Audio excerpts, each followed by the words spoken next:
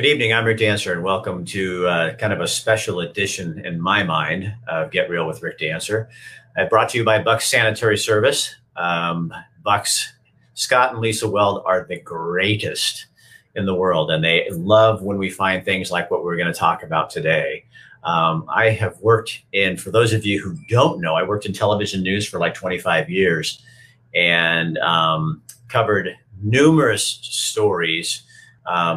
Some of the most heinous crimes, some of the most horrible things that happened in our community. And when people ask me what stands out the most, in fact, when I left the news business and I was live on TV and they asked me, what are the stories that impacted you the most?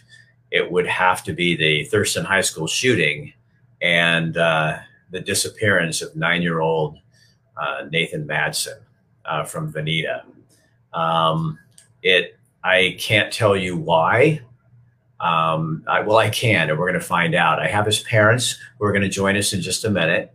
And I think for me, it was like I'd been at KUZI for probably just a couple months. I was at KVAL and I transferred over to KUZI. So I came there in August and Nathan disappeared in October of '89. So I'd only been there a few months. And it was one of those stories that I have never seen humanity pull together so much and do something for people that they didn't even know. It was like a foreign thing to me to see people, cowboys and women and men. And there's some of our photographers from KUZI would be done with their shift. They'd have a couple days off. They'd go up to the campsite, take their sleeping bags, sleep in freezing cold weather, get up the next morning and be part of the search. I have never seen anything like it. In fact, I was reading, and I think this is one of the largest search and rescues that ever has happened in Oregon history. And it was all for a 9-year-old boy. And people came from everywhere. I mean, we would interview people and ask them questions. And I mean, Nevada, Montana, Colorado, people, and they were coming there. They weren't on their way. Chemult is not a place you're on your way. They would hear about this and they would come over to do something. I also made a couple major errors in my reporting life and got corrected. And I don't know if Jerry's going to remember this, but I sure do. And so it changed me. A 9-year-old boy who I never met changed the way I did my job. So I'm going to show you, first of all, this is one of the many videos that we did. I'm going to show you the video, and then Sarah and Jerry Madsen are going to join us and we're going to talk. And you guys can, through questions on here, can answer or ask questions on there too. So I'm going to bring this up. Well, I feel so sorry for him right now because he's just out of his head. Because he don't know, he's cold, he's hungry, he's tired, lonely. He's got his horse, scared. He's still got his pony with him. That's the main thing. It's cold. A blanket of snow is beginning to cover any possible tracks that may have been left by 9-year-old Nathan Madsen or his pony. But everyone's got a job to do. Stay busy. Forget about reality. He's been lost since Sunday. It looks like a rough deal, but nobody's given up. So we're trying to put up a fly, say, to keep the table dry. I think they pretty much covered the whole of the valley area between the two ridges now. But, you know, there's always a chance that we could have missed something. The cold numbs the feet and hands of those crowded around the fire, but not the spirit. There's always a chance. You know, stranger things have happened, and hopefully the boy is a smart little kid, and he's taking care of himself as best he can, and as long as he's doing that and capable of doing that, then there's always hope, and we're not going to give up on him. Well, they should find something today. I hope so. That little old boy, I'll tell you, that's terrible. Bless his little heart. Yeah. Despite the lousy weather, Nathan's uncle climbs aboard a helicopter to show rescuers where he last saw his nephew. Back at the Madsons' cattle ranch, an air of despair hovers over the campfire. Real miserable. It's deep in snow. It's real deep in snow. We had to turn around and come back out. We couldn't even go in any farther. Last night, search crews found what are believed to be Nathan's horse's hoof prints. The pony tracks were found in this area along the Little Deschutes River. But the prints are probably 3 days old. Nathan's mom and dad gather around the campfire to show how much they appreciate what these strangers are willing to do to help find their precious son. But there is much to be done. Let's get down there and get some dinner and some lunch because it's going to be a long day. Okay. Well, we want to get on some track. Okay. Okay, guys. Yeah. Start with meat and beans and bread, some pastries. Back in the corners are paper goods. Over here are more hot drinks. But behind the busy words and hard smiles is pressing fear. It's the hardest thing I've ever done. Because we don't know where he is. It's like he vanished. It's like God came down from heaven and picked him and the horse up. I mean, there's not a sign. Not a sign. And that little kid has been coming up here for 5 years. He knows. He knows the area. But it's time to shake the tears, bundle up, and prepare for another cold night. Near Chemult with photographer Harry Higgins, I'm Rick Dancer, Eyewitness News. And there's Sarah and Jerry Madsen, the parents of Nathan. Thank you for coming here and doing this. I have wanted to do this for so long. It's been like one of those things that's been like, oh, I can't wait to do this because, and then Jerry sent me something that Paul, a friend of yours who was out there with you, wrote up. That was in. What was that in, Jerry? Excuse me, I would.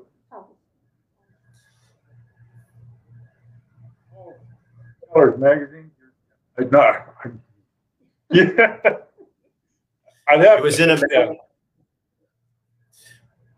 So, Sarah, your microphone's being a little funny, but I think we'll be okay there. So that was such a. Nathan knew those mountains. He knew that area, didn't he, you guys? Yes. Yeah. Yes, he did. We'd been going up to cow camp since he was just little, like, 2 years old on the other side. And we've been riding around and driving around up there for a long, long time. And he'd been up there with his horse in the same area that he was. He'd been around that a lot. Yeah. He said you couldn't get lost up there. You just have to follow the creek down. That's what he told a friend of his. Really? And that's probably what he was doing when he got for the night. Was, he was going to spend the night there and then come out the next day by following the creek down. So, and that was an area, like it was like the one section that never got looked at. Yeah. Well, actually, earlier than we found him, my brother and another person walked kind of right over it, but it was in the snow. So, but not during the search itself. This was later in the spring when we were going back. Yeah. So what was that? I mean, it sounds stupid to say, what was it like? But I know you were frantic and it was like a horrible situation, but you had people showing up that it was like, I don't know. Well, we had some amazing people that came, and some, why they came, most of them can't tell you why they came. They just thought they should, and they ended up being a part of our lives. And because that continued. I mean, you have friends that you made at that time that are still with you guys today. Yes. Yeah. Definitely. Some of our best friends, well, and Paul, and I'll get the name of his magazine. I can't believe I don't have it on the tip of my tongue, but it's. I'm going to help you because I have it right here and I can pull it up. I'm going to. It's called Beneath Y East. is where that article. So how many days did that go on, like the actual search with the crews, with the official crews? Do you remember? About till the end of '89, and then we started, you know, because then it got too much snow and we didn't, you know, we were up there once in a while, but we didn't really search because we had to wait till after the snow melted in the spring, like Memorial Day. It started, you know, we could start getting back in there, and then we felt like we were searching and not going to miss something. I remember one of the biggest mistakes I ever made, Jerry, and I don't know if you remember it, but you were in your truck, and I remember walking up, and I did not know who you were, and I saw the helicopters overhead, and I was a pushy little reporter, and I remember saying to you, "Hey, sir, can you get us up in that helicopter to go get some pictures of this?" And you said, I've got a search right now and I don't really have time to do that. And I said, "Are you sure there's no way we can get up there?" And you were actually very kind but firm. And then you said, "That's my son they're looking for." And you could have put a dagger in my heart. It was like I went, "Oh shit." And I never did that again to an interview or a person ever.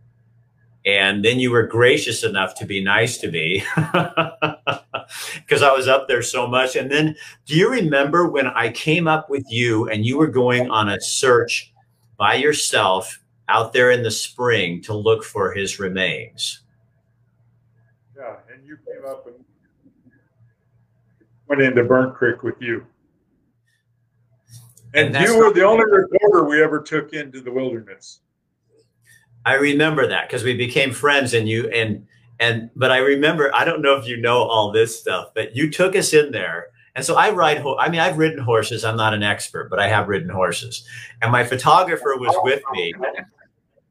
And you guys, you and me and Mary went in and we're shooting some video and stuff. And then we got to a point and you said, "Rick, I want to keep looking for my boy. Can you guys, head back?" And we were 3 or 4 miles in. And I said, "Oh, yeah. And he goes, you can find your way back. The horses will guide you, basically take you. You'll be fine." So I said, "Okay." So you go on in, we turn around, and Harry Higgins looks at me and he says, "Do you know how to do this?" And I go, "No, I think the horses will just take us back." He goes, "Rick, an experienced little boy was lost here, and he knew what he was doing. And you tell the guy that we're fine and we'll just make it." And when we got back, the horses didn't take us back. But as soon as we saw your horse trailer, we told you what to do to take the saddles off and everything. But as soon as we saw that, sweat. And it wasn't from working. It was from nerves because I was so scared. And never take me on a story like this with you again, Rick Dancer. You're an idiot.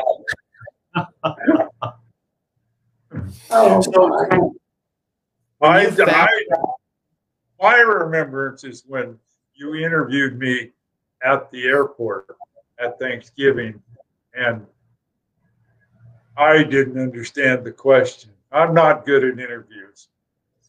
And you probably remember that. I remember that too, yeah.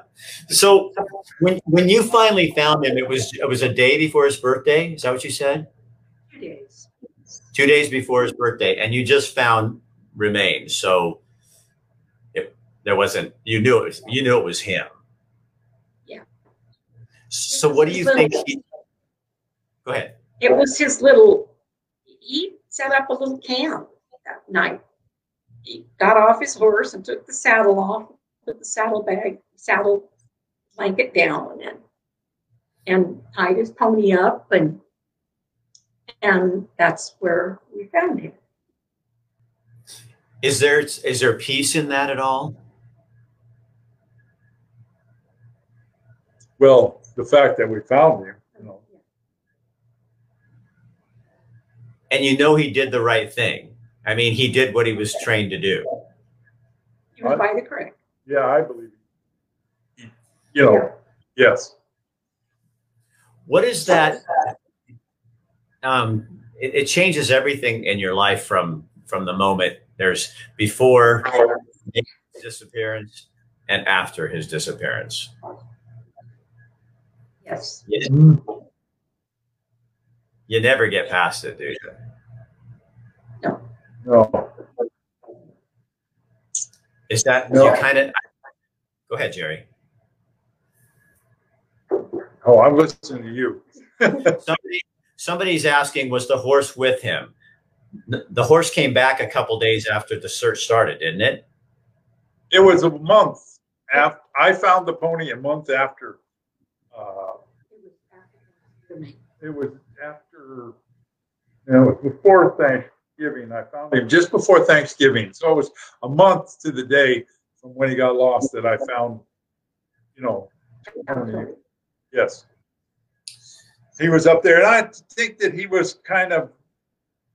As soon as we got down the trail a little ways, he realized where he was going, because I think he had been there and spent time and was kind of lost himself. Well, he probably stayed with Nathan until Nathan died, right? Yes. Well, he was with Nathan. They figured a couple weeks of kind of going in and out and checking on him. Little trail where he'd come down and he'd go feed and then he'd come back. What does that say? What does that tell? That's so interesting, isn't it? Yeah. Horses care about people too. I mean, the kids love the horses love the kids. Yeah. So what do you guys miss the most about Nathan? His little smiles. He was kind of a little devil at times. So. Like Jerry. Yeah. But I think what I missed the most was just the noise. It was very quiet after we lost him. And someone's asking, yes, Carol, the horse was alive. So the horse did. Yes. And then the Madsons have another son, Derek, who's the older son. Right. And he's living in Montana and he's doing really well. Do you have any grandkids? No, we have 2 grand kittens and a grand pup. I'm in the same boat. I have I got a dog. I didn't know I'd be a grand puppy father, This is what it is. So what do you guys say to all those people who came out and spent time out there helping you guys look for him? And thank him enough. Yeah, I don't. Yeah. I hope they get comfort knowing that it meant so much to so many people. Yeah. And it still matters to you today to look back. When I go back and look at that video, I just get teary-eyed because I remember getting there. Some days we would leave like at 3 in the morning, get up there at 5, and the sun was coming up, and there was people sleeping everywhere, waiting for that day's search to go on. Right. And we didn't see most of those videos. I think there were a couple people down here that were putting things together for us. They were keeping copies of your newscasts that you did in other places and whatnot. But it's like, we didn't see them. We were on the mountain. Yeah. You were looking for your boy. You didn't care what the news was doing. Yeah. But, yeah. So are you both retired now? Yes. Yes. Wonderful. Semi. I semi-retired. Selected who I worked for. So you're just semi-retired? Yeah, I fix pumps, just for people that I worked for before. But but I don't want new customers. She's got too much nervous energy to not keep doing something. Well, and Sarah, you're retired, and then you guys are going to go back and visit in Montana, and so you got a whole new world ahead of you. Yes. Yeah. I was going to say we do a pig roast, and we've done one. We did one for 30 years and it started out for the searchers for Nathan, but it's kind of a community thing, and searchers show up now. We haven't done one this last year and this year because of the virus, but maybe next year. All right, the annual Madsen Pig Roast in Veneta, Oregon. It's an event. People need from far and wide. Now you just put it out online, so people are going to be looking, and they'll check out the Veneta page. Yeah. That's another thing that was really sweet about the whole what happened was your school. You worked at the time, Sarah. You worked at the elementary. Yes.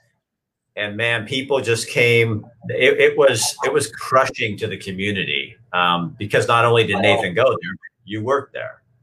Right.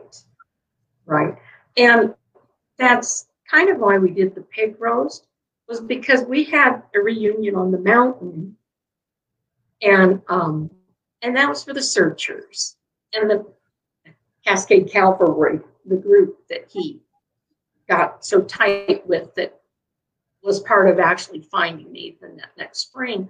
So we had done that piece of it, but there were so many community members that did so much for us that how do you thank them all? You can't. And I mean, people were sending us cards and letters, and they were sending us donations to help buy food for the search and things like that. And I had friends that were keeping lists and were making sure everybody got thanked, but people didn't. There was no way I wasn't in a place to do it or a state of mind to do it, to try to thank every one of those people and what they did. I mean, you know, the middle school brought a Christmas tree to us that first year, and it was all decorated, and they set it up in a big basket of Christmassy things, and people made sure Derek had Christmas presents, and went up on the mountain at Halloween. They took Derek trick-or-treating into Chaumont so that so that he could, I mean, he came back with a case of chocolate, you know, but it was something they could do. People were taking care of us in a variety of ways that it really touched you. Sometimes it wasn't what we wanted to have happen, but it still touched us that they tried to do something. Right.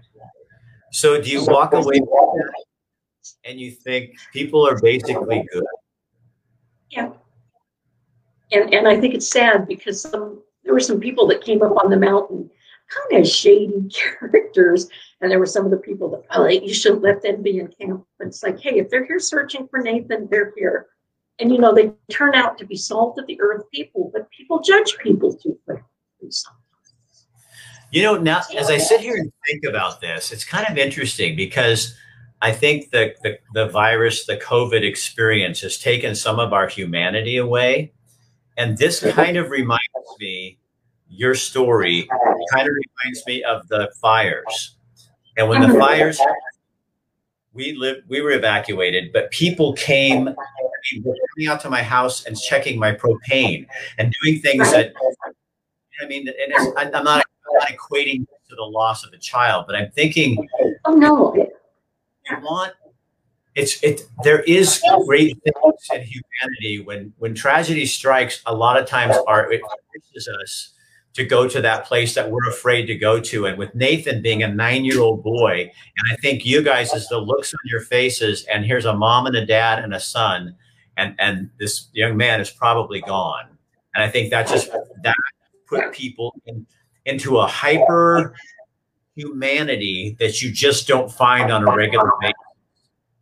And without the trauma, I wish that we could bring some of Nathan back, of that experience back to culture right now, because we need it. We desperately need to need each other again. And Nathan showed people that we need each other, you know? Yeah. You guys, thank you so much for just being who you are and doing this. I know that's not easy, and it brings up all that stuff again and everything. But I think, I had no idea why I was really doing this, except for I've always wanted to do this with those stories. But I think now maybe it really is for all of us. We need a little Nathan.